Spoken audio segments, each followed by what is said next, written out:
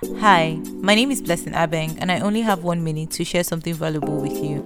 Dear Blessing, I'm stuck in a self imposed creative rut, but I'm trying to get out of it. What should I do? Well, recently I was stuck in a creative rut myself. So, even if you're in a creative rut, it's not because you can't create or it's impossible to create, it's just because you probably don't feel emotionally or physically stable enough to do something like to create something. Maybe you just want to rest, maybe you're tired, maybe you're stressed, maybe you're depressed. There might be an underlying emotion behind it, right? So the first thing you have to do is sit with yourself and ask yourself those questions like, why can't I create? What's inhibiting me?